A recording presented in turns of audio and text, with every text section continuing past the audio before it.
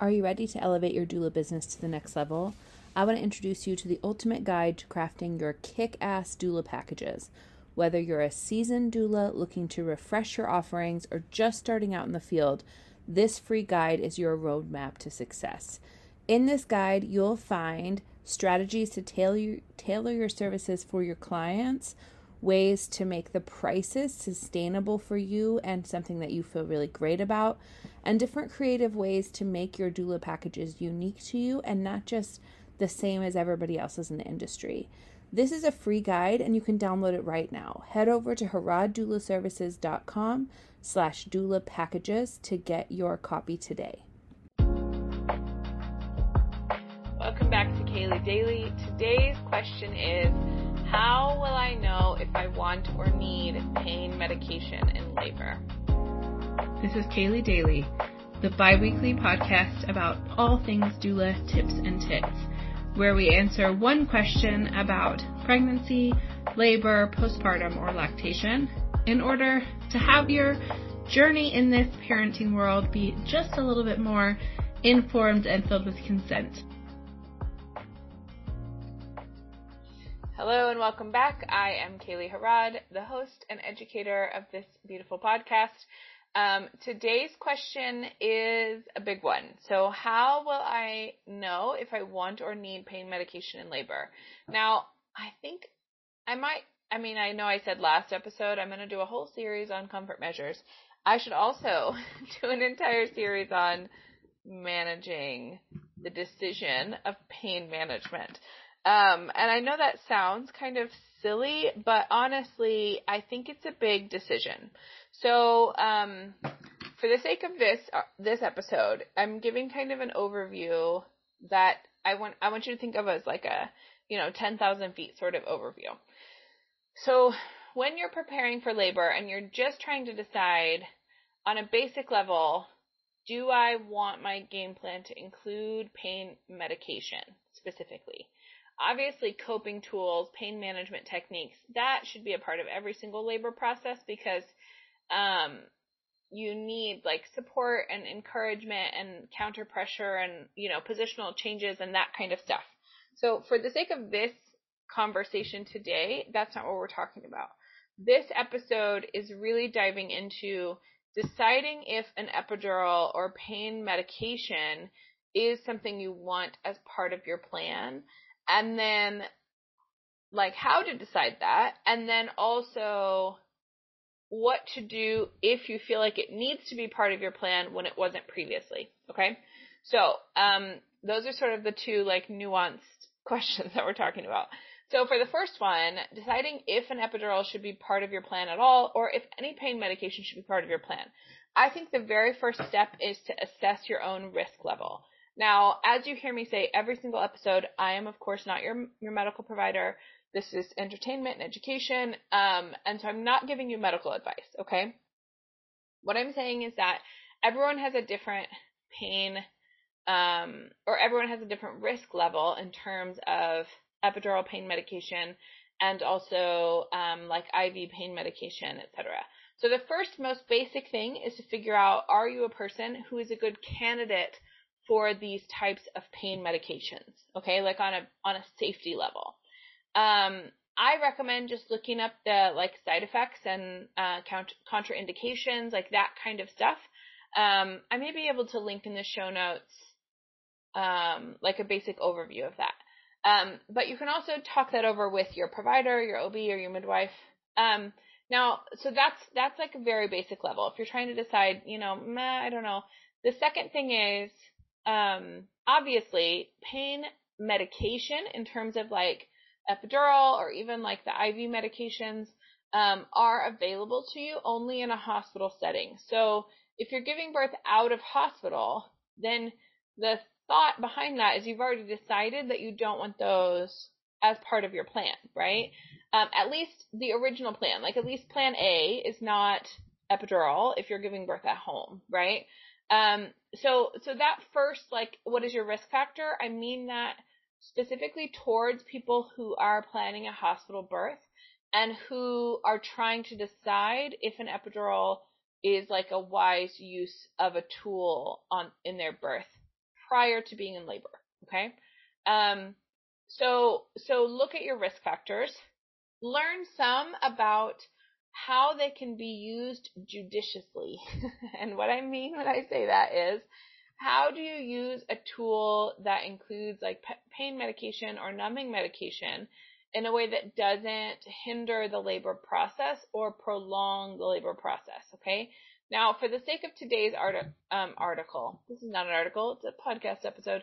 For the sake of today's episode, I am not going to go into all of the nuances of what I mean when I say that. I think that a really good childbirth class should go into those nuances. So, of course, my class does do that, the Birth Prep Blueprint, which has a link in the show notes. I do go into, like, how do you use an epidural well?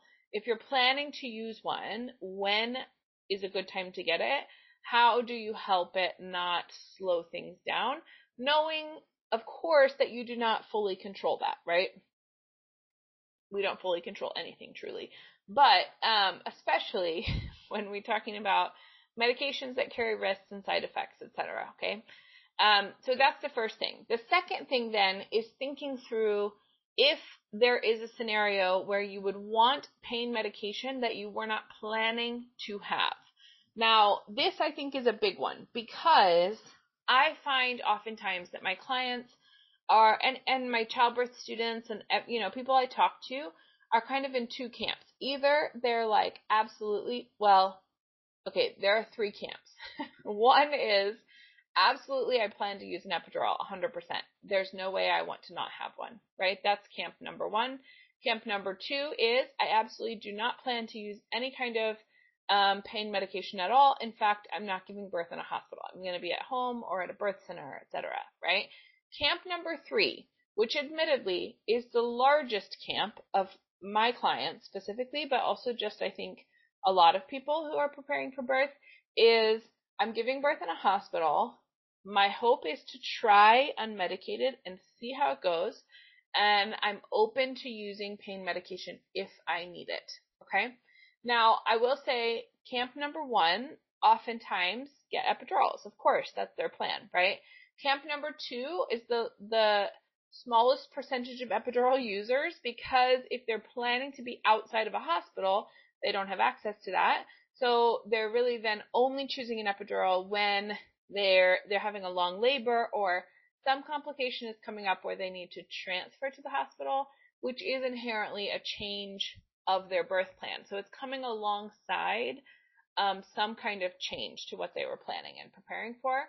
Then camp number three, I think is the trickiest to navigate, because sometimes we kind of come to birth as like a challenge to ourselves, where it's almost like, I want to see if I can do it. Or I think it's better. I think it would be like I'd be really awesome if I could give birth unmedicated, but if I have to, I guess I'll get medication. Okay? What I want you to take some time to think about. So again, today, I'm not going into every risk and benefit of an epidural or Nubain or other pain medications. That's not what this episode is for. This is more so for you to start thinking through your decision making in light of your options, right? And kind of where you are in these camps and what would be helpful for you to process through. So camp number three, or group number three, I think is the group that has to do the most work of like unpacking what do they think about themselves if they were medicated versus unmedicated. Do they hold some kind of hierarchy in terms of like powerfulness or like being a badass giving birth, like that sort of like feeling of superiority, right? If someone's able to. Sometimes I'll hear people say things like, I don't know how other people could do it because I couldn't, right? Or like, oh man, people who give birth without an epidural are super strong, but not me, right? All of that I think is bullshit. I think that's a terrible way to look at it, okay? In part because most people in certain scenarios of life would utilize pain medication if they felt like it was necessary for them, right? And so labor is no different than that. Of course, there are risks involved, and I am a huge proponent of unmedicated birth. So I'm not at all saying like every person should have medication. That is not the point of this, right? The point of this is to take the moral value away from medication or non-medicated, okay? Because there is not a hierarchy. Now, is it riskier to add something to the labor process? Well, of course, right? Like you having nothing in your body versus you having something in your body, there's a difference in terms of side effects and risks, naturally.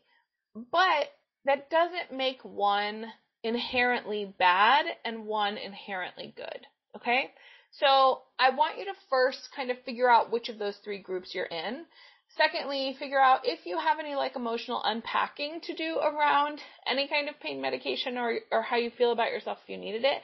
And the third thing that I think is very helpful for everyone who's coming up to a labor to think through is how would you manage your plan not working out how you were hoping it to work out? Now, this is for all three of those groups, okay? So group number one, you need to think through and process what kind of other tools do I have for a scenario where I cannot, in fact, get an epidural. I think that is in some ways a harder thing than not wanting an epidural than changing your mind, right? Wanting one and not being able to have it for some reason, whether it's speed of birth, or some kind of other like medical complication that makes it, or if you get an epidural that's not super effective, which is again maybe an episode for another day. But what would that look like? What other tools do you have in your toolbox beyond just medication? Okay. The second camp, of course, you're outside of a hospital. So barring any unforeseen circumstances or change in safety, etc., you don't even have the option of doing that unless you choose to change locations. So I think thinking through what sort of scenarios would make you think that a change in location would be warranted. Do you hold any hierarchy about yourself, your inherent value, the worth of your ability to birth, etc., if that were needed, okay? Scenarios like you've been in labor for a really, really long time and you need rest, or scenarios like you've been in labor for a long time and there's not adequate progress and there's maybe a need for Pitocin or some kind of augmentation, which just means like, you know, a kick in the butt for labor. You're progressing it in a more aggressive way with something like that. And then if you're in the third camp of like, I don't know, maybe I will, maybe I won't, I'm giving birth in a hospital where I have access to that, think through what puts you in that camp, first of all, like what is your mindset in that camp, and then what would be some scenarios that you would want or not want to use medication, and how would you feel about yourself if you decided to use medication in birth? Okay? My final and maybe soapboxy thought is lots of labors have twists and turns that we do not anticipate ahead of time, that are in fact impossible to anticipate ahead of time. You are not a less worthy, less amazing, less wonderful, awesome birthing person because you utilize tools that you did not plan to utilize. Okay? You are not better or worse for those tools. Okay? I want you to really hear me when I say that. You are an amazing person, an amazing human, an amazing birther. That's a word, right? Whether or not you plan to use medication, whether or not you actually have the plan that you planned, go forth, right? Whatever twists and turns come up are not in any possible way a reflection of your value as a birthing person. Do you hear me? All right. So that is my, my affirmation for you for today's episode. I am going to have other episodes around this topic because there are lots of questions associated with it. please do head over to my Instagram and send me a message of what questions specifically around pain medication you would like to have answered, because there are so many. And I'm not turning my podcast into an entire childbirth class. And so that's my temptation, right? As a teacher, I'm like, let me give you all the details, because that is what I do. But I do want to answer the specific questions that you have, especially when you're thinking about kind of thinking through some of the nuances of this for yourself, okay? So I will see you in the next episode. In the meantime, please have beautiful, well-informed, affirming births where you believe in your inherent value no matter how that birth plays out.